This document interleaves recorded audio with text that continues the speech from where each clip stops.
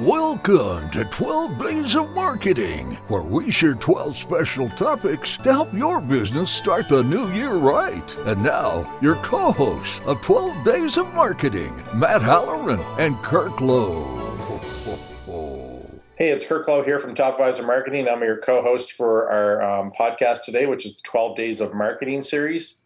I've got Matt Halloran with me today, as always, and Matt is going to talk about 8 ways to retain your audience. And this is day 8 of the 12 Days of Marketing. So Matt, thanks for being here. We're going to talk a little bit about retaining your audience today. Can you give us some key points? Yeah, so I think it's really important, whether you're doing email, text messaging, newsletters, paper, social media posts, podcasts, blogs, or videos, any way that you are going to work in 2020 to create an audience, there are really just a few things that you need to do to make sure that you're going to retain that audience. And we just did a podcast, Kirk and I, day 7, and we talked a lot about tips for self-marketing.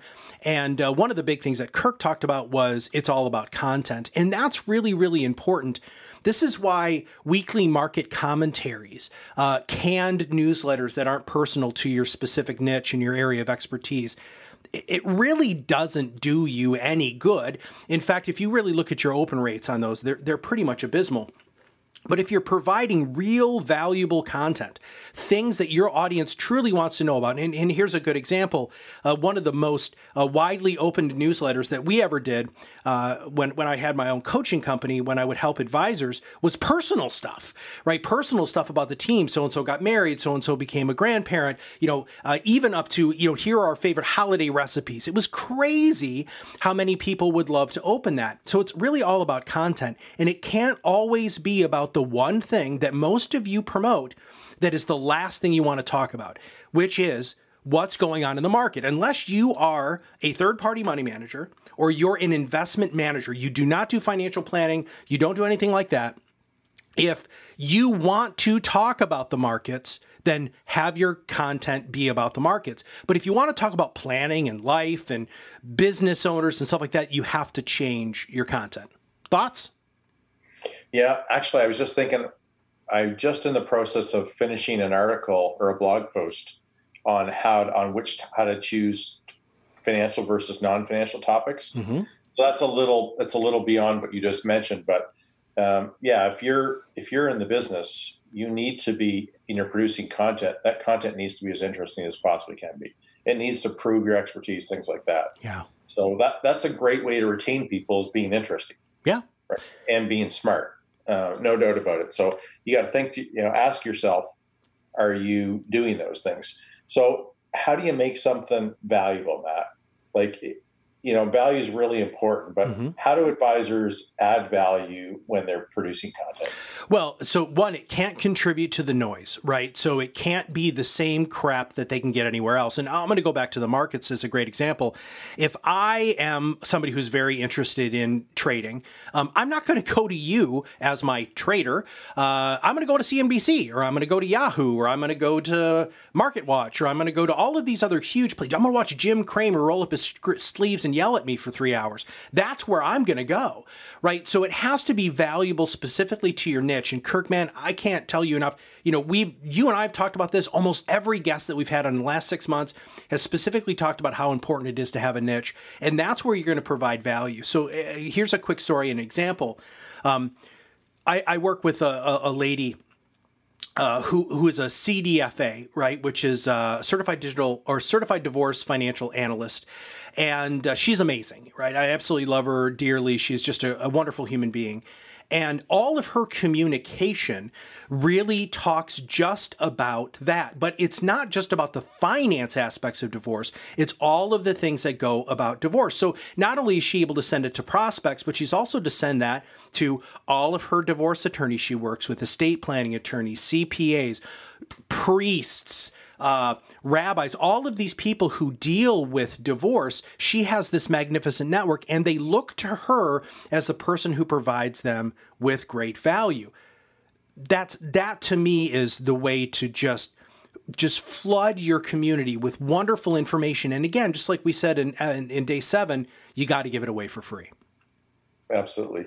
So there's some other ideas here. Sometimes there's people in your network or community who can add value as well. So talk a little bit about that. Yeah, that's a really great tactic. Yeah, this is my favorite tactic, and this is what we've done to grow our business here at Top Advisor Marketing, which is have them on as guests. So it doesn't matter to us if you are a podcaster, blogger, video person, or whatever, right?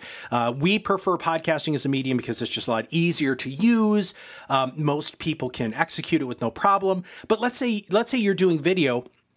Dude, just grab your freaking iPhone, go to your divorce attorney friend or go to a divorce therapist and interview them for a short 3 to 5 minute video. Guess what? They're going to share it with everybody because it's basically a 3 to 5 minute commercial about how great they are. And you're going to share it with everybody. And it really shows how deep your network is. It's easy to do that on podcasts. We've got an entire podcast guest system through our podcast coaching program that we have here that will walk you through step by step how to get people on your podcast and get them to agree to share it. If you're doing a blog, you know what? How awesome is it to interview somebody for a blog? Just bring in your network. It's a great way for you to keep top of mind. It's a great way for you to say, hey, you know what? That last blog that I did, when I interviewed Kirk Lowe and we talked about branding, that's one of the things that we got an enormous amount of attention. I hope you got a lot of attention too. Mrs. Johnson, or in this case, Kirk Lowe, I'd love to have you back on. We're going to use a different medium this time, which we're going to use podcasting, or we're going to use video. Or if you're really stuck on writing and you absolutely love it and you're good at it, then I'm going to have you back on my blog. So when you're interviewing guests, this is probably going a little deeper than you wanted to, but we're moving pretty quick here. How do you get value from them? Because if you do start conducting a podcast, for example, and your guests start selling on the podcast, how do advisors get a guest on and get the most out of them so that their audience can learn something? A lot of that is that's a great question, Kirk. A lot of that is setting expectations on the front end. And that's part of our podcast system, our guest system. But if you don't want to use our stuff and you want to do it yourself, basically you just have to say, hey, look, and we'll use podcasting because that's our most familiar medium.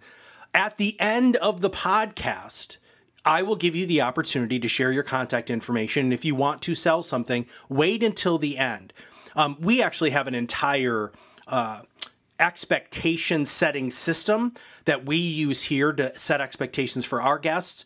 And actually, we're going to talk a little bit about that. Some insight on how an advisor might set some expectations with a guest so that so they can kind of figure this out on their own. Right. So number one, ask their history. So that's your first question that you're always going to ask, and you're going to tell them that that's what you're going to do. Again, tell them that they'll have an opportunity to sell at the end. And if they are selling, if you set the expectations up correctly, which is, Kirk, if you hear me going, oh, okay, I'm just quietly trying to cut you off because you're going in a direction that we don't want to go in this podcast. And then that way, one, the editing team, if you have one, can take that out. But two, that notifies the client that this is your podcast and you have control over it. And that will keep them from selling. Now, here's the other thing, though. I have found our guests, our clients' guests, don't sell. They don't. They're so excited about talking about how great they are and who they are, because everybody loves talking about themselves, right? That it just bypasses all of that stuff. And especially if you start off with the question of, tell me your history. How did you get to where you are today? Which is my favorite question in the world. And then go from there. They're usually not going to get into a hardcore sales mode. And if they do, this is going to sound jerkish, but you just don't publish the podcast. Right? You tell them, hey, look, we had some technical difficulties, or you were way too salesy. I can't edit that or can't publish that. I'd love to have you back on and try again. So the idea here, the name of the podcast is Ways to Retain Your Audience. Yep. And a center of influence is part of your audience, right? So you got prospects, you've got clients, and you've got center of influence. So you want to be able to keep them in the game as much as you can. Yeah. And what we were just describing, in case we didn't give enough context to it, was that a center of influence can be a guest on your podcast. If they can add value to your clients, whether it's financial or non-financial, it's worth doing. But if you're going to do that, you got to set expectations with them that this is going to be, given some tips on something, But you also want to ask them about their business and how they get into it, because sometimes there's some interesting stories there that gets people warmed up. They get passionate, and when people get warmed up, when you're the co-host, that's when you put them in a position to succeed. Get them comfortable. Then you can start asking them things, and that's what Matt's talking about. Mm-hmm. So they're going to talk about themselves not in a salesy way, but this is why I got into the business. This is what drives me in the business, things like that. So I want to make sure that everybody was clear about when Matt says get them talking about themselves. That he doesn't mean in a salesy way why you should work with me. It's a why I got into this business, what matters to me, maybe who we help most or who we like working with. And that just gets them warmed up, and then you can segue into some value. You can go to them beforehand, which is recommended, and say, what are the hot things that you're talking about these days that you're educating clients? You seem to be educating clients on a lot that they don't fully understand.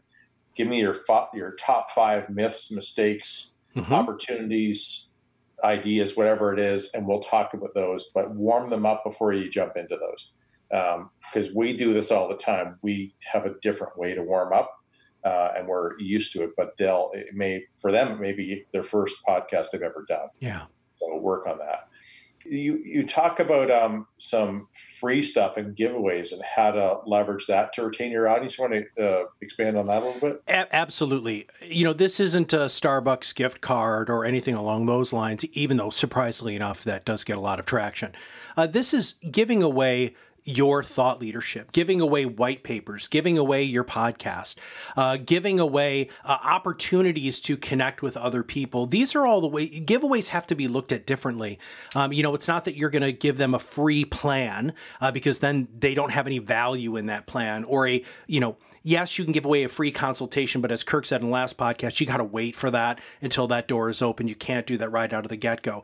But always try to find super, super deep, great opportunities to give them stuff that's valuable. And it's so much easier to do that when you're laser focused on a niche. Like here's a good example. Let's say you want to work with small business owners or even mid-sized business owners, and you're on Facebook and you're looking around and you notice that one of the people who you want to prospect is doing a giveaway, right? Maybe they're giving away, you buy one window, you get 9 free or some crap like that. Share that with your community and say, hey, look, this is a great person in our community. We really, really like them. And, we know that they do really good work. I just wanted to share this, and they're going to notice that. So those are the sorts of things that can make a huge difference. Now, you can also do that with charities. Charities, it's really, really good. If there's a charity that you're connected with, that's a great way to do a giveaway. Give away other people's stuff because they're going to like it, and so is your audience. And then also if there's community events. Now, we do this here with my family. We're always sharing community events, food trucks, different things that we love to do with our friends and family. Your business shouldn't be any different. Yeah. So we promised 8 ways to retain your audience. So it's all about content. So produce good content. The second one is make sure that there's as much value as can be had, and not just about financial planning. It could be non-financial stuff. Make sure it's about your niche, so it's relevant. Include people in your podcast or make them feel part of it, especially centers of influence.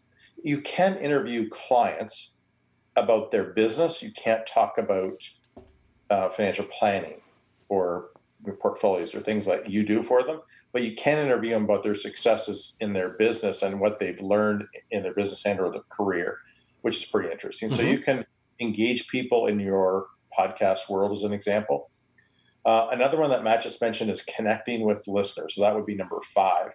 So, talk about things, charitable events that are going on in the community events. Draw people into the world, show them that you care. That's a big one. And then giveaways. So look for things to add value to people through things that you've come across, offers, maybe helping a local restaurant, helping a local charity, things like that, or things that you care deeply about.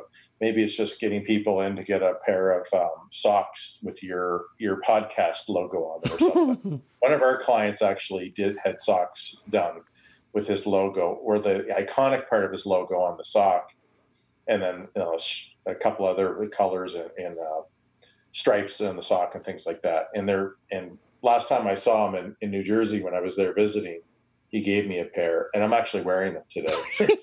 They got a big B on them. Yeah. So Mosaic B. Anyway, B is in the letter B. So another one is that I just thought of is that you can expand the horizon. So like people are in their lanes in life, right? And sometimes you can bring ideas or concepts to them that they never maybe thought of, like a working vacation. I don't know why that came into my head, but maybe have somebody talk about things like that, or going to a farm for a vacation. That's what you can do, go to a farm and work for a vacation, like experience a whole different life. Have you ever heard of those working farms? Absolutely. Yeah. So introduce people to ideas or concepts that you think could be in their world. Or in other words, if you're working with people who have $1 million, don't bring on a guest to talk about, $20 million yachts. But bring people in that expand their world and introduce them to stuff that maybe add value to their lifestyle. Those are other things that you could do to retain your audience. Just keep them really interested in how much value you offer in other areas. There's probably some people listening to our podcast right now thinking, but I'm a financial advisor. Why would I talk about going on vacation to a hobby farm to work? And if the answer isn't obvious, you don't have to be just the financial guy. Like, you have a life, you have interests, people have other interests than you. And if they position their wealth right, they can go do interesting things like that. They can feel less worried to go find those things. So introduce them to living, if that suits your brand, and make that one of your things. So we've got 8 things now. We've got content, value, niche, bring on guests or make them feel part of your content, connect with people, expand their horizon, show you care, and then think about giving stuff away to people to make them feel appreciated and to promote other interesting things in the community. So any final thoughts? Or I guess I just kind of give those, didn't I? Yeah, you did. It was freaking awesome. That was a great closing, dude. So if you haven't subscribed to our podcast, please do. This was day 8 of day 12, so we've got 4 more coming. See how good I am at math, Matt? That was great. And this was Matt and Kirk from Top Advisor Marketing, and we'll see you on the next episode. Bye for now. Brought to you by Top Advisor Marketing, a done-for-you podcasting solution built just for trusted advisors.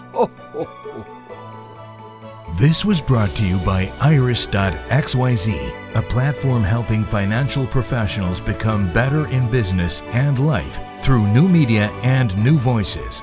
Visit them and learn more at Iris.xyz.